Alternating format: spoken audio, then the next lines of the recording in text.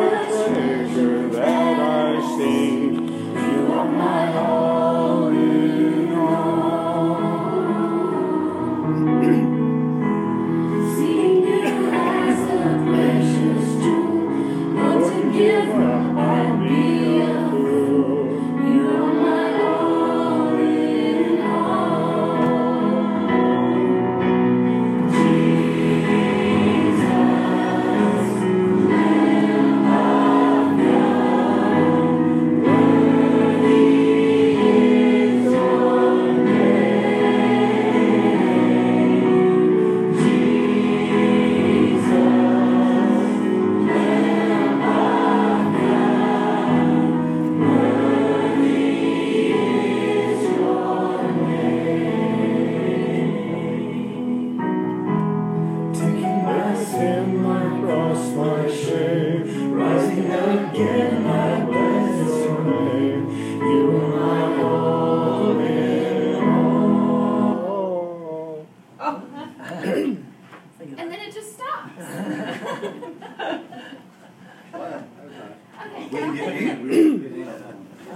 That's because you didn't have the screen lit up all the time. Don would like to finish that. Yeah. Acapella time. That's what it It'll do it again. Hey, if we can start again, it'll be great. Okay, I'm good. That's because the screen went dark. You have to keep it lit.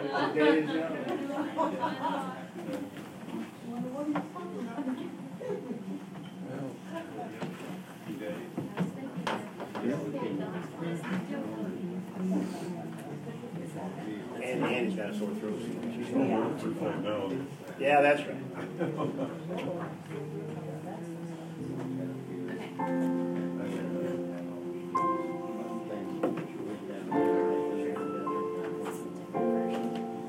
Same one for each. Different version, Same song. same song. Try again.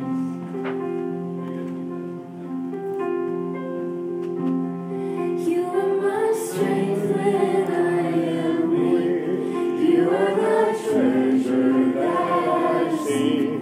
You are my all in all.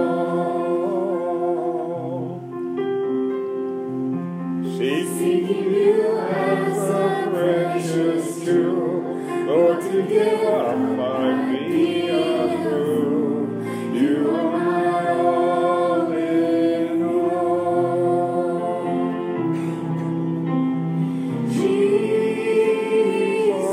Jesus, Lamb of God, worthy is your name.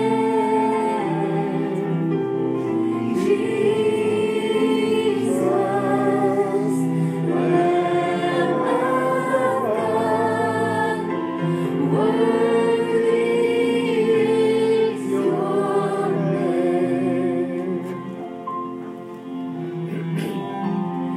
Taking my sin, my cross, my shame, rising again, I bless your name. You are my all in all. When I fall down, you pick me up.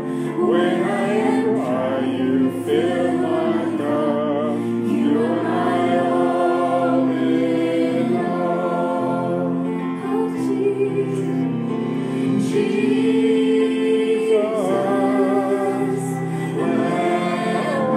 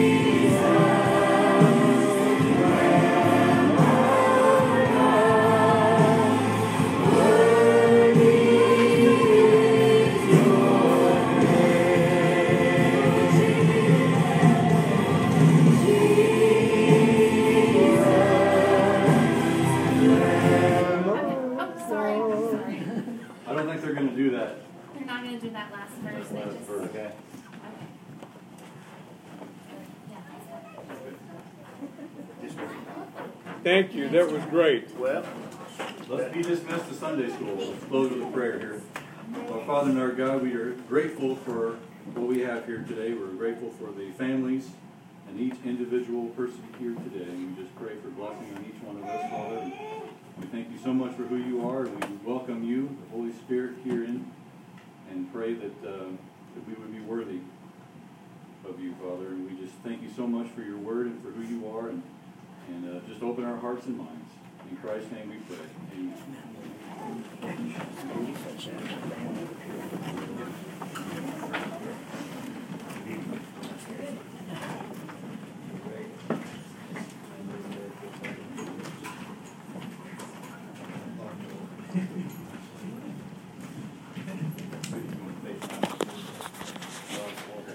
face it up toward me. That'll be all right.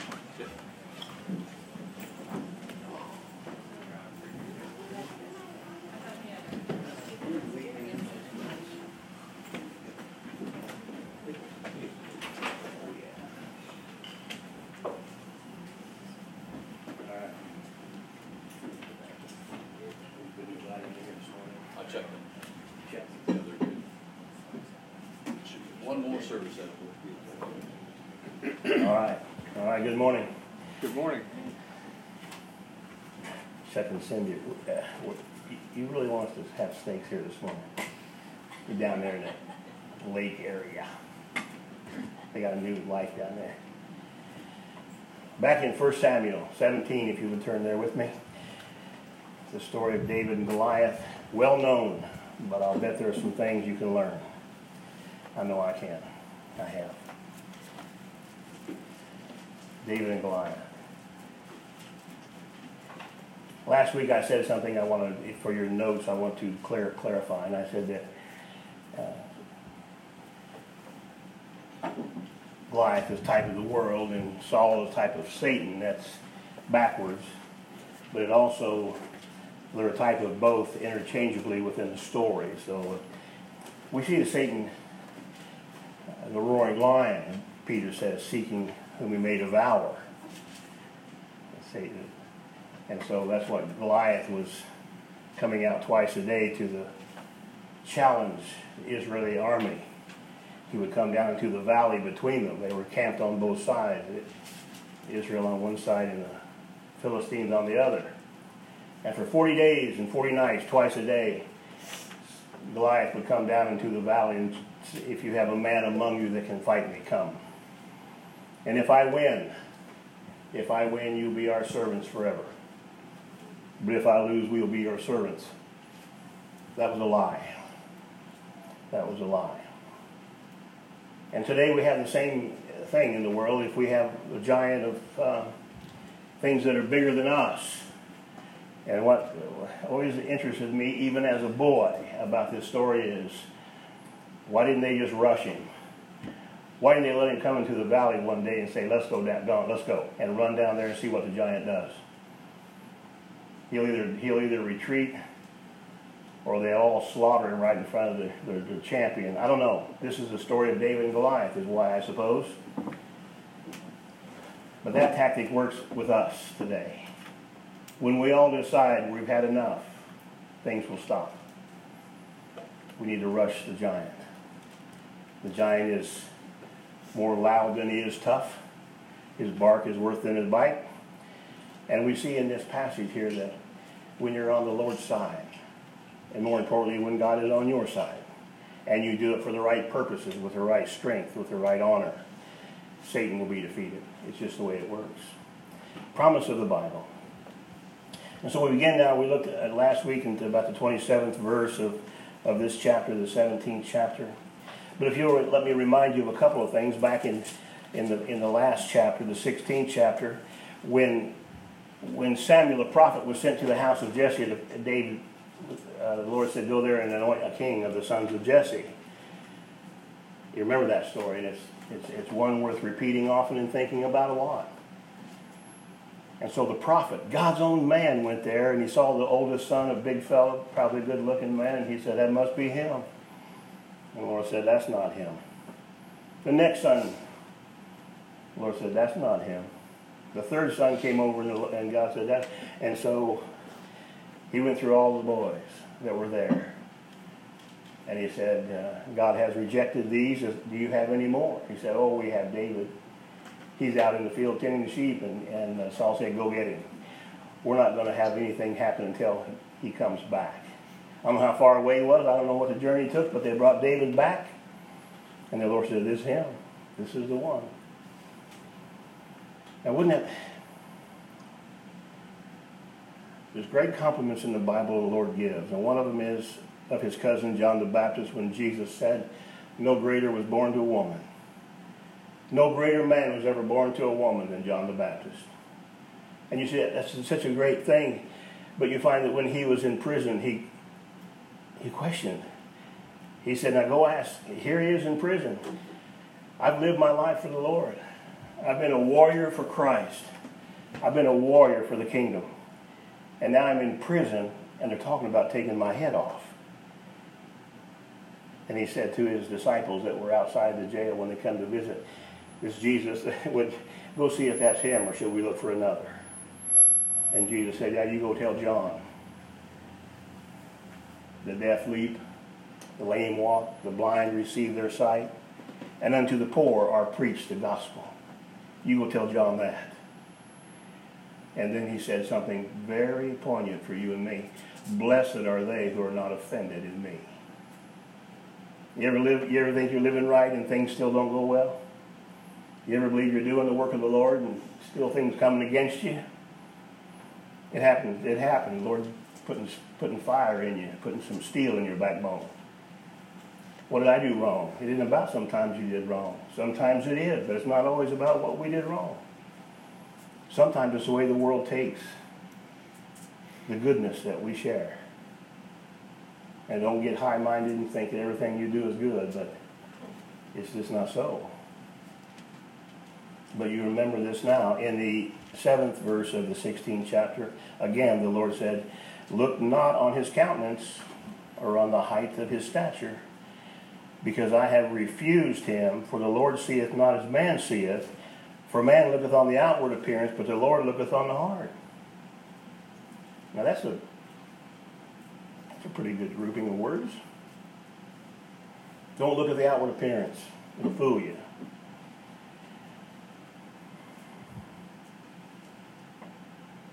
When I was young,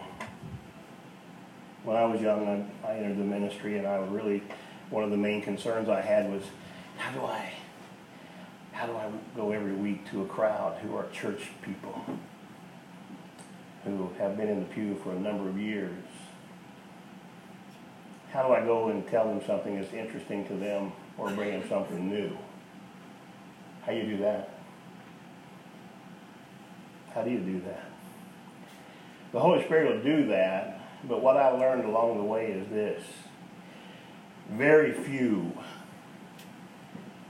people who have been in the pew for a long time change very much. They come and go week by week, and they hear the messages, and they'll shake your hand and tell you it's good. Very little changes in their lives. I've learned my ministry is to the young, the newly saved, and the people who are on fire. That's who's receiving the message. People who want to know, not for knowledge's sake, but to change my life. Praise God. People who want to know because, how do I please him? How do I stand before the Lord one day and hear, well done? How do I live a life that changes not only mine, but those around me? And those are few and far between, I'm telling you. People come in with a hungry heart. With a hungry heart saying, what's the message? What is the message? And I have no new message for you. But boy, I got a good old one. It's a life changer. It's an eternity changer. It changes your destiny, and it changes the trip to get there. But you got to not just sit here week after week and soak it up and go, that's right, boy, that's right. That is right there, that's right. And that's not what most of you are doing. That's wrong. Listen now, listen. To gain the knowledge of what these things, what the Lord was talking about, so that we might have a different outlook. We gain God's perspective. Praise God. To gain God's perspective to walk through this world changes the whole game. everything gets easier. Everything. You worry about money? God's not. You worry about where you live? He's not. He's worried about how you live. And he's not really worried, but he's got a purpose for you, and he's got a plan for you and me. And if hearing the Word and knowing the Word and understanding more about the Word week by week and day by day, if that changes your life, that's what it's all about. But if it causes you just to settle into self and just be more of what you are now, that is not what this is about. Don't look at the outward appearance. Again, I was young. I got in the ministry, and I was called to people's houses, and I thought, oh, what am I going to do there? They've been Christians for 50 years, and I'm going to go as a two-year preacher. Been preaching for 2 whole years, and I'm going to go and comfort them at this time of death or tragedy or illness. Is that right? Don't be fooled by appearances. And now I'm in the age where my friends, my circle, we're getting there where we've done most of what we're going to do.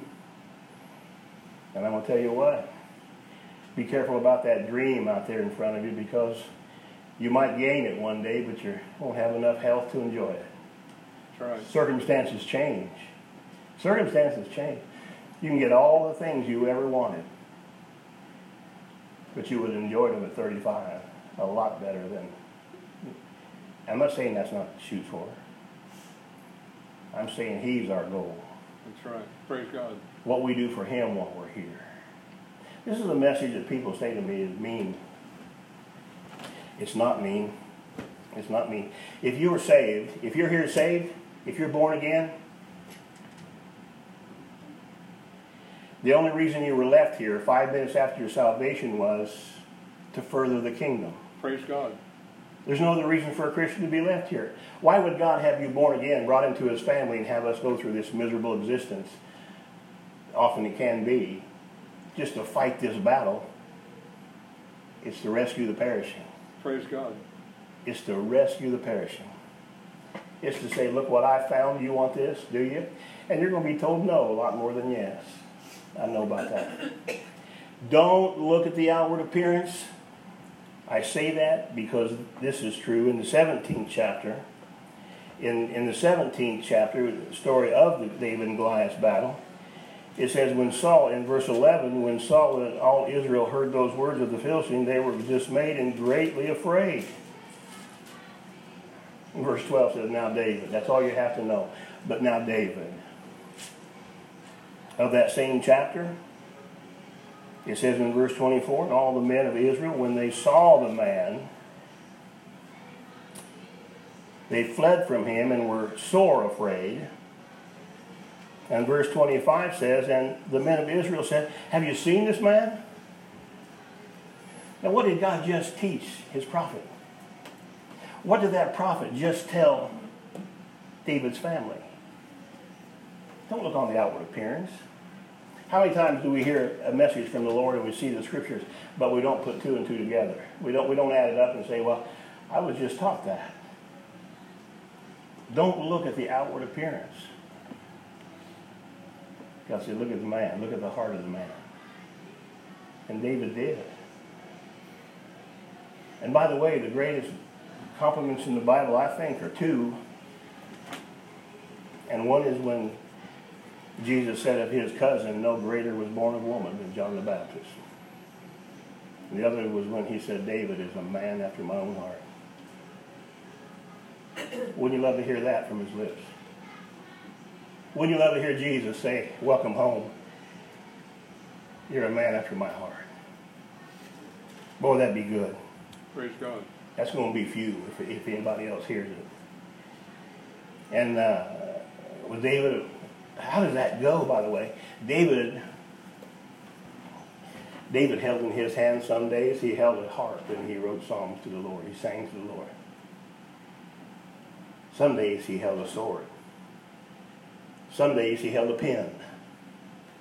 And some days he held a sling. David wrote with a heart for God that's not even rivaled in the Word of God. His passion for God is not even rivaled in the Word of God. But you try to hurt his kingdom. You try to mess with his sheep, he'll kill you. He'll kill you dead. And God said, that's my heart right there. But it's what it is. That's what it is. David said, I'll protect those under me. Because, Lord, I love you above me. This is the chain. This is the chain of command. I've had pastors come to me, little me with his 12 people looking at me every Sunday. There's a wolf come in my church. And I said, well, kill him. What? Show him the door. If he doesn't leave, help him out. If he won't leave, drag him out. You know, get rid of the problem. Oh, I don't know now. I'm a pastor. I can't be ugly. I said, you're ugly now. Get after him or her and get them out. You believe me? That's right. What the Lord said? Have one poison drop come in this vessel here. And what does it do? You got to get them out. That's the job. That's the job. I'll tell you what about the ministry. I'll tell you the truth. Preaching's fun. Ministry's terrible. Preaching is fun. Ministry is rough. To go into broken homes. To drive out the wolves that are trying to scatter the flock.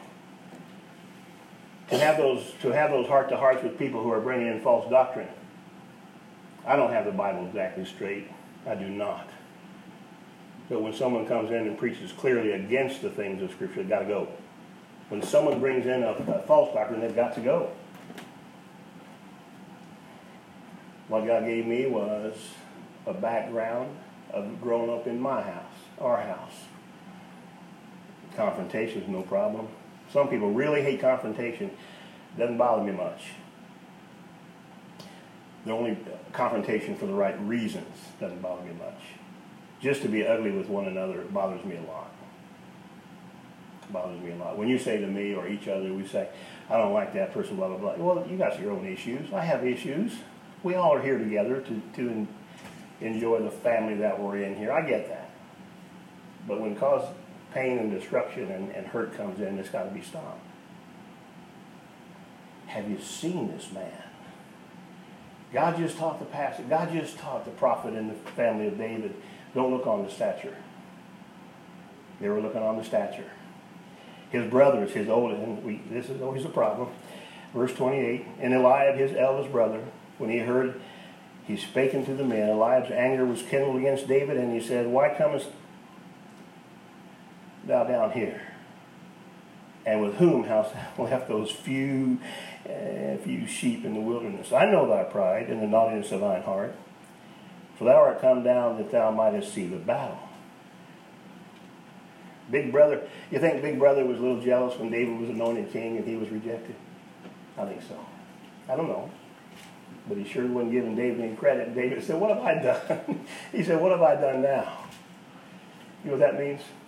They've had those talks before. I remember being the youngest boy. I can because it's still true. He was gone. And it's been so nice. I remember being the youngest of 5 and people come to visit and go in the bedroom. That's my bedroom, but I couldn't go in there. Get out of here. Like, man, that's right. I know that's right. But the little ones always want to know what the big ones are doing, wants to be part of the scene. But in this occasion, it's very overplayed. It's huge. This is when the brothers are afraid and the young brother is not. This is when the fear strikes the 3 oldest brothers in 40 days. And you think David got there at the last call of Goliath just as a coincidence? His dad said, go take the boys some cheese and crackers and tell me how the battle's going. David had no report to give. There was no battle. Your sons are sitting on the sideline scared. And you know the story, but we go through it and we find some tremendous teachings for our lives. I'm telling you this morning, everything that the world throws at us that's bigger than us is a satanic Goliath for us. Everything that we wake up and it's bigger. This problem is bigger today than I am. But again, we talk about what I said last week. Get the aerial view. A mighty oak and a shrub look the same from 1,000 feet, 3,000 feet. You look at an airplane, Everybody looks the same. Get God's perspective. Get to looking down and not up. Get to looking down. I've had some things in my life, haven't you? I've had some things in my life that were bigger than me. And I'm going to tell you what, they put me in prayer school. You learn how to pray all of a sudden. You get real good at it. You get so good at it that while your lips are moving, your eyes are flowing. And you say, God, are you seeing this? Really? Is this how it is? And you get a little bit like John in prison. And you say, Lord, are you there? Is it you? And yeah. I remember I was young preacher, and I read the story of how a little boy of the Indian tribes was made a warrior, and they took him out at night. They took him out all at night, and they put him in a place out in the wilderness all by himself. And the wolves were out there and everything, and they said, "You make it through the night, and you'll be a man." That's a rite of manhood, passage of manhood. And that little boy, I think he was 12. I think 12 when they made him warriors. And he sat there all night just hearing the wolves and hearing things around him in the trees and the woods. And when he woke up, when the sun came up in the morning, his dad was standing 6 feet. 6 feet from him. He couldn't see him. Thought he was all alone that night. All night long. And he wakes up and his dad's standing right there 6 feet from him. Nothing going to happen to you. Nothing will happen to you. I was in full control. That's how the Lord works. He'll let us go through some dark times. He'll let us go through some fires. It's to build us and strengthen us. And when you lay there in bed and when you wonder where he is and what he's not doing, he's doing something. He's doing it for us. He said, "I'll never leave you nor forsake you." You believe that or you don't. But I'm telling you this, if you believe it, your life will be a lot easier. Who are you and who am I never to have trouble? And so he says, David, now listen. He says, "What have I now done?" in verse 29. And he turned from him toward another and spake the same manner. And the people answered him again the same way. They said, "The man that kills the giant is going to have Saul's daughter to a husband, to his wife, to be a wife. And also his family will not be on the tax rolls anymore. They'll take away the taxes of the family." I guess that happened. And verse 32 says, David said. And verse 33 says, Saul said. And verse 34 says, David said. And that's in this conversation. Verse 32 he said, "Don't let any man's heart fail, because don't have a heart attack over this thing.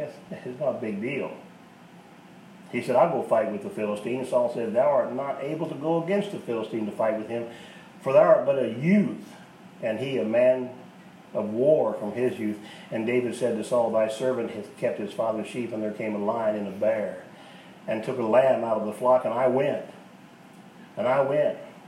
and smote him, and delivered it out of his mouth. And when he rose against me, I caught him by his beard, and smote him, and slew him." That's a story to tell. Amen, brother. And I changed my clothes, and I went back to... That's a story to tell. What do you and I do when Satan rears up against us? What are you going to do? Because you better know we're there.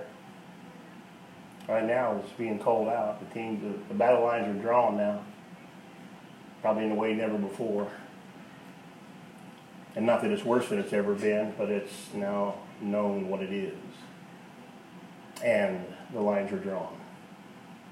What are you going to do? He says in verse 36, "Thy servant slew both the lion and the bear, and this uncircumcised Philistine," listen, "shall be," I might get him, I might get this one, he said, "shall be as one of them, seeing he hath defied the armies of the living God." That's the answer to David's question. Is there not a cause? Is there a cause here to do this thing? That's the question we have to have before we battle anything. Is there a cause? Am I making this up? Is there a cause? Is this worth doing? Is there a reason to go against my perceived enemy? Is there a cause? He said, this man hath defied the armies of the living God. He didn't say at that point, he's against my homeland, against my king, against our honor, against us, like my family, our stability, our safety, and our peace. He didn't say that. He said he's defied the armies of the living God. This statement proves he's a man after God's heart. He didn't say he's not getting our stuff. Boy, they're not coming and taking our stuff. He said, who does he think he is? Talking about our God that way. My God. You remember Joseph when he was caught by Potiphar's wife? And the Bible always puts a little note in there. He was a good-looking fella. I don't know what to say about you people. They were there. But what it says about Joseph, he's a good-looking man. Goodly to look upon. Sarah was goodly to look upon. Samson was goodly. David was a handsome young man. Absalom, the Bible makes one more mark and says he was beautiful. Whatever. He said from his hairline to his toenails, not a blemish. He had raven hair, locks of raven black hair that when he got his hair cut once a year, cut off 7 pounds of hair. Now I'm going to tell you what, that's a pile of hair. 7 pounds of hair is a pile of hair. I came close this week with some boys. That's a lot of hair. Isn't it? That's a lot of hair. That boy was a good-looking young man. I bet you he thought his hair was beautiful. Because if you remember, he died by hanging by his hair.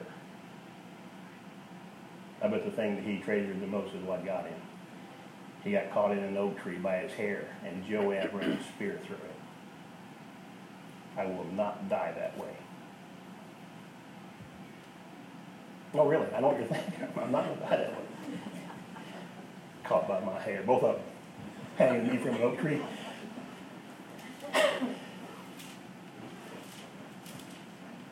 God said he was a beautiful man. He was so beautiful. He was so attractive that he stood at the gate and won the hearts of the people against his father. He almost took the kingdom from David by standing at the gate and talking about his father, how bad he was. That's just ugly. Beautiful boy. But he was not. With a heart after God. And so the oldest brother scolded David. He said there's a cause. He went to the king. The king said, you're not able to fight against this giant. You're just a youth, and he's been a warrior since his youth. And David said, I killed a lion and a bear. This guy's nothing. And Saul says, go. In verse 37, he said, moreover, David said, moreover, the Lord that delivered me out of the paw of the lion and out of the paw of the bear, he will deliver me. He will deliver me out of the hand of this Philistine. And Saul said to David, go, and the Lord be with thee. Now here's an interesting thing in the passage, and this is why I like to tell you words mean something and look them up. The word deliver here means saved. You're going to save me. He saved me. And if you look at Romans 10, 9 and 10, it talks about being saved. If we confess with our mouth the Lord Jesus and believe in our heart that God has raised him from the dead, we shall be delivered, is what that word says. We shall be saved. We shall be snatched away, delivered from the problem. We shall be taken out of the problem. We don't know it for a while, but the Lord said it's already a done deal. You're good. Amen, But brother. I got to live this life out. And he said, go for it. I'm not taking you out of problems, but I want you to show people how to act in them. I want people to show you how to live in them with me as your source and your strength and your trust. I'm not taking you out of problems. Praise God. You're going to lay in a hospital bed. Your kids are going to lay in hospital beds. Your spouses are going to drop. Money trouble will come. There will be kids come home and bring you a problem you can't solve. You can't fix it for them. It's too big. And it's not in your hands to fix it, but you can love them. And you have to show them how it looks for someone to trust me fully. Praise God. No matter how dark, no matter how gray, no matter the circumstance. Amen. You have to show them what it looks like to trust me fully. And David said, I'll go. So that word delivered means to take out a problem, to snatch away from the end problem is what it means, from the problem in the end. We're left with this life as a puzzle. Let me say something to you. If Richard said last Sunday he got saved, and all of a sudden Monday morning he starts making all kinds of money and no troubles come on and people, everybody would join the church for that. If a person said they got saved, anybody, and from that day forward, from that moment forward, all they had was nothing but the best. You didn't have to work for it. It just came. First of all, they'd be suicidal in about 2 weeks. And second, everybody would join the church for that reason. There would be people coming in here in masses just to get the stuff. Amen, brother. If you don't believe it, it's what the Lord said. Why do you follow me? For the loaves and fishes? Get out of here. You followed me for the loaves and fishes. You saw me feed those people. You're hungry. Another mealtime has rolled around, and that's why you're here. He goes, I have something for you that will change your eternity, but you're wanting a belly full. Is that what you want? The beauty of it is this. If you come to him for the right reasons, you get the belly full too. He provides wonderfully. But he says, I want your heart, not your appetite. Not your physical appetite. I don't want you to come because you think you're pretty and the church will have a better look to it if you're in there. Someone told me this week they think their church is a fashion show. Oh, Lordy. He said, do you have that problem? Folks. I said, yeah. Yeah, that's what we got. I said, no, I've never had that problem. My ministry wouldn't preach to a fashion show person. They don't stay. If they're here to be prettier than everybody else, it wouldn't take long to show that, and then they can leave. We're looking for inner beauty. We're looking for Christ-likeness. And aren't you guys glad? Because the other is not going to be happy. So, David, a boy. And at this stage, he's still a boy. You know how we know he's a boy? Goliath said he was. He said, you're a youth. But he says this. I've been against wild beasts, and God delivered me from that. This man's no problem. Verse 38 says, and Saul armed David with his armor. Now, first of all, Saul was a head and shoulders above everybody else. His armor would not fit David. But this is a beautiful lesson. This is a beautiful lesson. He said, wear my armor out there, David. David, they put his armor on David. David. And they said, now go get him. He said, I don't think so. He said, I can't move. And it said he is saved to go, which means he took it off. He took the armor off, and he said this. No, I'm going to go how I know to go. I'm going to go the way the Lord taught me to go. When I was in lion school, he taught me how to do battle. And when I was in bear school, he taught me how to do battle. And now this giant school is not going to be with your methods. It's going to be the way the Lord taught me. And he had a sling with him and a pouch on his hip. And David took off the armor, and look what it says. He said, I'm not going to. David, verse 39, he said, David put them off of him. He said, I can't do that. If Saul is a type of the world, and Goliath is a type of Satan, and I believe that follows really well in this passage, we can't fight the world with their methods. We can't fight Satan with worldly methods. It's not. We won't win. Matter of fact, it'll bind us up. We won't be able to do battle. David said, no. You won't go with that armor on, but you want me to? And I can't move in that armor. The world's methods bind up a Christian in the battle that we can't fight. We can't do it. I'll tell you something. A man with a gun or a grandma on her knees, I'll tell you who I'd pick. A Christian mother on her knees and a man at the door with a gun, I know who I'd pick to rescue me. People say, well, that's silly. You think so? Again, I remember John Hagee on television saying a man walked up, he was 10 feet from him, 6 rounds he shot at him. John Hagee, that big around. And he said there were 6 holes behind him. And while he was pointing that gun right at him, he looked at him and said, no weapon formed against me shall prosper. You'd have to be blindfolded and nauseous from spinning around to miss that. And it missed him. Oh yeah, you'll remember this. Some other Christians were shot dead. That's not always the case. God has His way. I don't know what it is. God has His way. Over my life, I've had things happen.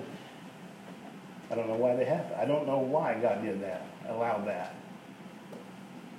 Most of it I did myself. I know the answer to that one. I caused most of my own trouble. But some things happened to me along the way that I don't know why God allowed that.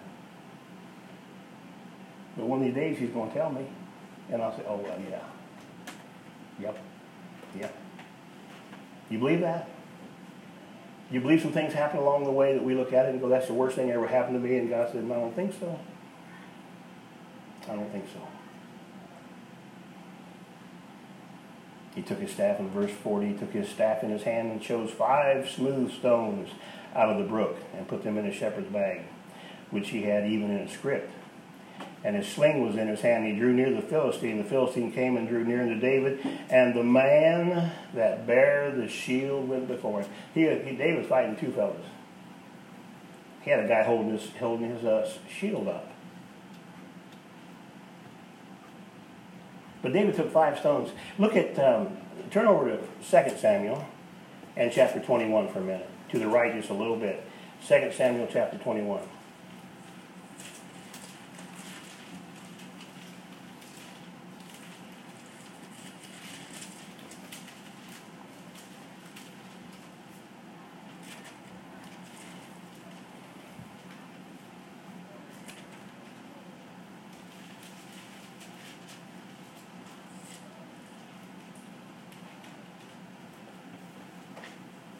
It says, verse 20, it says, and there was yet a battle in Gath, and there was a man of great stature that had on every hand 6 fingers, and every foot 6 toes, 24 in number, had 24 fingers and toes. Okay. You ought to be able to be a musician or something. That's not fair. But he's a giant. 24 in number. He also was born to the giant of Gath. Who's that? And when he defied Israel, Jonathan, the son of Shema, the brother of David, this is David's nephew, slew him. David's nephew slew another giant, Goliath's family. These 4 were born to the giant in Gath and fell by the hand of David and by the hand of his servants. Why did David take 5 stones? I think that's the answer. Don't you think if you kill someone, his brother's going to try to get you? If someone takes your brother out and you're a giant, don't you think you're going to try to get him? Isn't this interesting, though? David gets a chapter with 58 verses on how he killed a giant. His nephew gets a half a sentence, half a verse. To be the first one to do it is a thing, to lead the group. I really believe David knew that from the talk that he got 4 sons. He picked up 5 stones. He thought, I'm going to go kill 5 giants today. I believe that. You might not. But he took 5 stones. I don't think David thought, I might miss with 4. There's places in the Old Testament where you read that said what David could do and his men could do with a sling. Now, there's a lot of men I met in the country that brag what they could do. I moved out in the country and a man said I could shoot a fly off the back of a cow with a 22, with a 22 half mile. He said, I put a scope on there and I'll get that thing and I can shoot a fly off the back of a cow in a half mile, not even scratch the cow, not move a hair. but that fly would be gone. Yeah, well, David, they said, David, listen now. Flies usually hang around that kind of stuff. Right? Shucks back. You go to the Old Testament and read, and it said David's men were trained to do what David did with their right hand or the left. That's amazing. That's God. That's God. We're done this morning because the time's out, but I want to say this to you. The question I've had most frequently from other people outside the church, oh, you're a preacher, blah, blah, blah. I saw you do that funeral, that wedding. They have about 10 questions that the people ask, but what killed Goliath? The stone or the sword? How many think Goliath would have had a good life with that stone sunk in his head if David just went around him? The answer is yes, I think. I think David killed him with a stone. I think the Lord killed Goliath with a stone. It said it sank into his forehead and he went to the ground. But David jumped. Read your Bible now. David ran. First of all, he ran toward the giant in the battle. And then he ran and jumped on his back. He jumped on his back, reached down, pulled his giant sword out of the sheath, and cut his head off. And he held him up by his hair and showed his nation, the Philistines. You want some of this? God's got more for you. Come on down here. And they took off. Now he said, if you kill me, we'll be your servants. They forgot that part. And so you read the rest of this passage, and it says they fled. Israel ran down the valley, took them out, slaughtered a lot of them, and came back and took all their stuff, spoiled their goods. Listen, folks. Anything bigger than you are in this world, anything that's a Goliath in your life, we can't kill it with the world's method. I love to hear my clients, by the way. I love to hear through the years people got a problem, they go to a psychiatrist.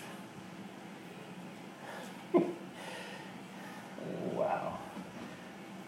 Go to the Lord, go to the Scriptures. Go to Christian brothers and sisters. Go to the Scriptures. I had to go to a psychiatrist during my divorce proceedings. That was mandated by the court. Mandated by the court. And the things he told me, if it was a he, whatever it was I was looking at,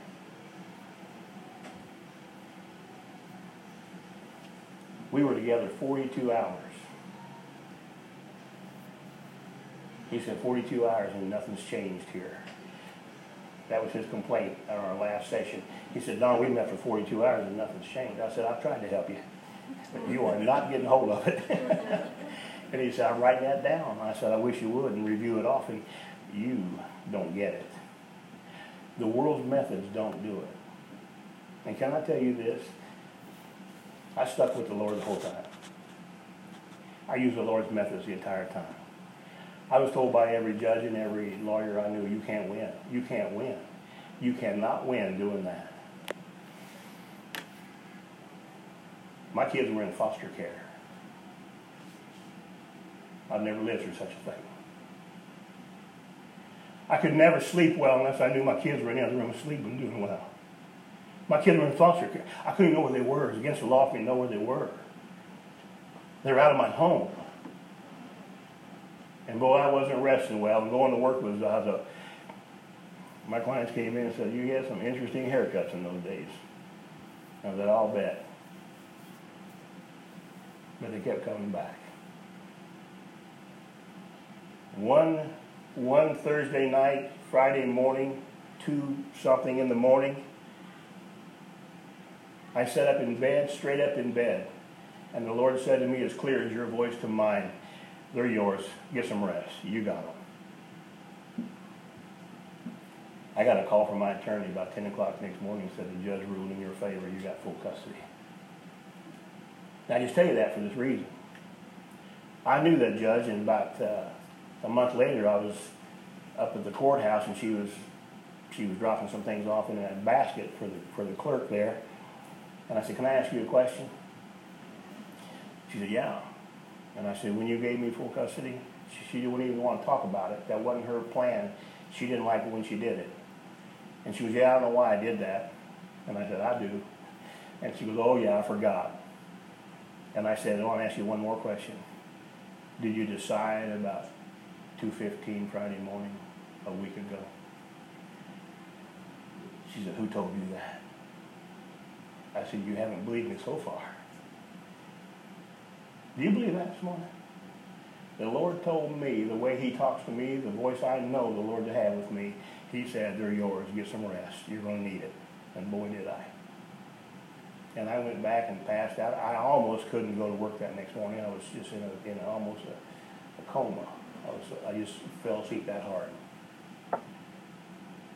Folks, we're going to read next week, the battle is the Lord's. And I hope you believe that. I hope you believe that.